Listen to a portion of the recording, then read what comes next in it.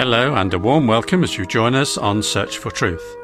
We greatly value your interest in our programmes, so thank you.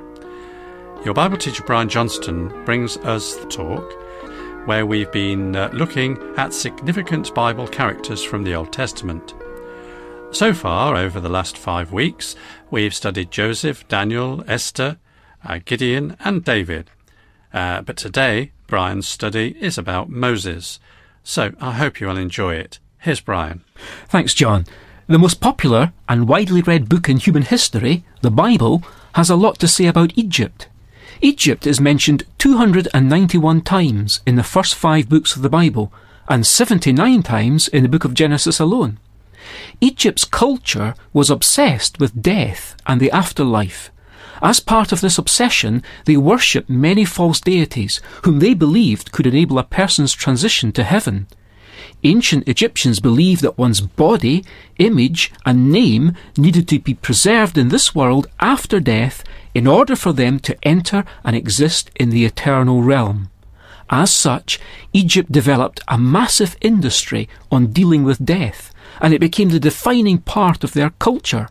But first, a little background to the life of Moses. In Exodus chapter 1 and verse 8 we read, "Now a new king arose over Egypt, who did not know Joseph. He said to his people, 'Behold, the people of the sons of Israel are more and mightier than we. Come, let us deal wisely with them, or else they will multiply, and in the event of war they will also join themselves to those who hate us and fight against us and depart from the land.' Then Pharaoh commanded all his people, saying, 'Every son who is born you are to cast into the Nile, and every daughter you are to keep alive.'" And then into chapter 2 of Exodus. "Now a man from the house of Levi went and married a daughter of Levi. The woman conceived and bore a son, and when she saw that he was beautiful, she hid him for 3 months. But when she could hide him no longer, she got him a wicker basket, and covered it over with tar and pitch. Then she put the child into it, and set it among the reeds by the bank of the Nile. His sister stood at a distance to find out what would happen to him. The daughter of Pharaoh came down to bathe at the Nile, with her maidens walking alongside the Nile. And she saw the basket among the reeds, and sent her maid, and she brought it to her.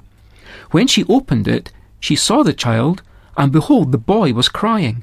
And she had pity on him and said, 'This is one of the Hebrews' children.' Then his sister said to Pharaoh's daughter, 'Shall I go and call a nurse for you from among the Hebrew women, that she may nurse the child for you?' Pharaoh's daughter said to her, 'Go ahead.' So the girl went and called the child's mother.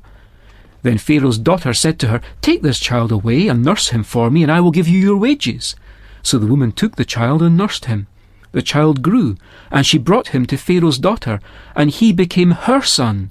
And she named him Moses, and said, 'Because I drew him out of the water.'" As his name in the original language suggests, Moses was drawn from the waters of death in infancy. He was rescued by an Egyptian princess, no less, whom we'll suggest went on to become an infamous Pharaoh herself. But back to Moses, her adopted son, who became the leader of the Israelites, his people by birth. He surely awoke many a morning in the wilderness, shaking his head in disbelief, remembering his strange past. How good of God to have put him on a fence post. Following the standard practice of the time in Egypt, Moses left unnamed the foreign monarch who assumed the role of a dreaded enemy of the slaves he led. However, we can make an educated guess as to who it was. We're trying to guess who the Pharaoh was at the time of the story of the Exodus. Numerous correspondence has been found between the pharaohs and their contemporaries in other countries. One fascinating example of this is a letter from a king to a pharaoh called Amenhotep III, in which he writes, "Since your fathers returned from Sidon, from that time the lands have been joined to the Habiru." This suggests that the land of Sidon, which is now part of modern Lebanon, was conquered by the Habiru. Many scholars think the Habiru are the Hebrews of Egyptian times.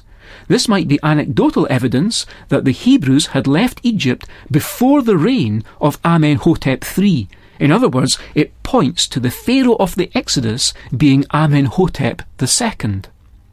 In Exodus 2 and 11 we read, "Now it came about in those days, when Moses had grown up, that he went out to his brethren, and looked on their hard labours, and he saw an Egyptian beating a Hebrew, one of his brethren. So he looked this way and that, and when he saw there was no one around, he struck down the Egyptian and hid him in the sand. One scholar writes that the vengeance sought upon Moses by the Egyptians was not due only to Moses' murder of an Egyptian official, but also to his possible association with a woman called Hatshepsut. Was she the daughter of Pharaoh, who came down to bathe at the Nile and saw the basket among the reeds and saw the child in Exodus chapter 2? Egyptian records do show that one particular Pharaoh was married to someone by the name of Hatshepsut, and they had a daughter but no sons. He, however, did have a son by a secondary wife. This son was to become the next Pharaoh. When Hatshepsut's husband died, she was about 30 years old. She then reigned jointly with her infant stepson.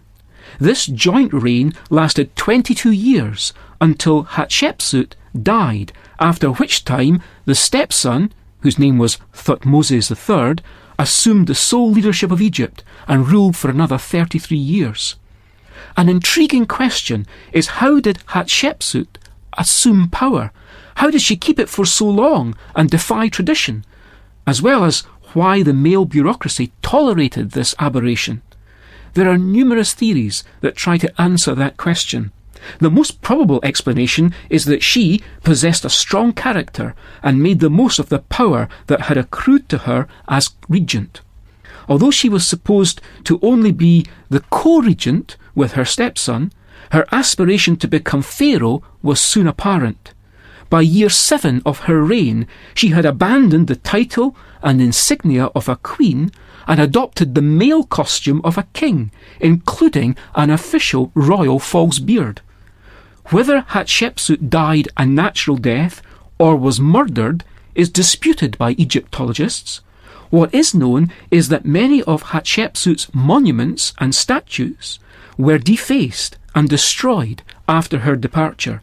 Her name was erased from cartouches across the land and replaced with the names of her father or husband. This would indicate that her infant, as he was at the beginning, stepson, Thutmoses III, had been in agreement with removing her memory, which would be understandable if he had had to play a secondary role to her during the first 22 years of his reign. Could it then be that the vengeance sought upon Moses was possibly not due only to Moses' murder of an Egyptian official, but also to his possible association with Hatshepsut? Moses returned to Egypt to speak with Pharaoh, to say, "Let my people go." And that would have been around the year 1446 BC, the date we get for the Exodus from a literal reading of 1 Kings chapter 6 and verse 1. Now, Thutmoses III died about 1450, when his son, Amenhotep II, ascended the throne. It's interesting that God told Moses, "Go back to Egypt, for all the men who wanted to kill you are dead." How were Moses and Aaron able to gain face-to-face access to the new Pharaoh? Well, if Moses was the adopted son of Hatshepsut, he would be Amenhotep II's step-uncle. In addition, it's possible that royal men and women who were raised in the palace harem remembered Moses and facilitated his access. Exodus 11 and verse 3 seems to confirm that possibility when it says that when Moses returned, he was highly regarded in Egypt by Pharaoh's officials.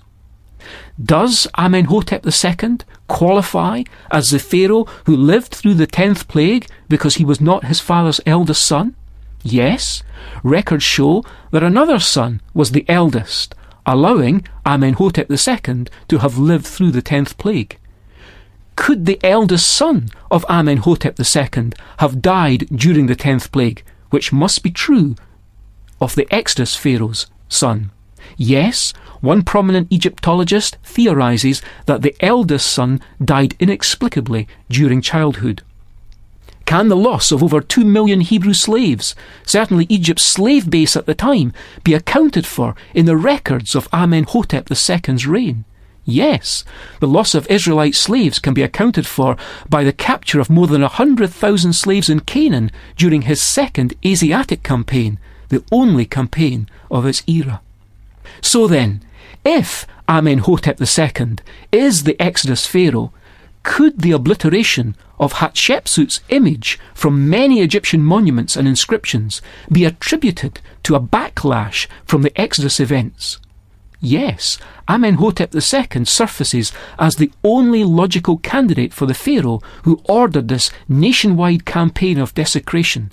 If Hatshepsut indeed was Moses' Egyptian stepmother, and she is the only legitimate candidate, Amenhotep II and all of Egypt had adequate motive to remove her image from Egypt in a misguided attempt to remove her spirit from the afterlife. Moses not only led the Israelites out of slavery in Egypt, but guided them through the desert for 40 years, bringing them to the border of the land promised them by God. He became one of the most famous leaders God's people ever had, his name revered to this day by Israelites. Yet he had such an unlikely beginning. His curious movement between the ruling class of Egypt and their slave labour force shows the hand of God setting yet another turtle on a fence post. Our way of characterising people who didn't get where they were without God's help. From this, may we learn to acknowledge God in all our ways.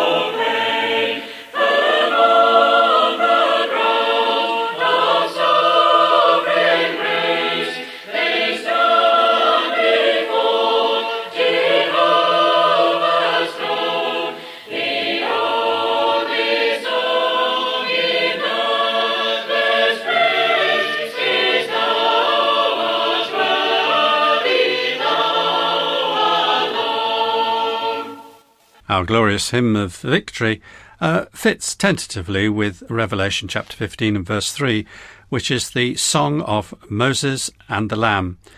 It says, "Great and marvellous are your deeds, Lord God Almighty. Just and true are your ways, King of the nations.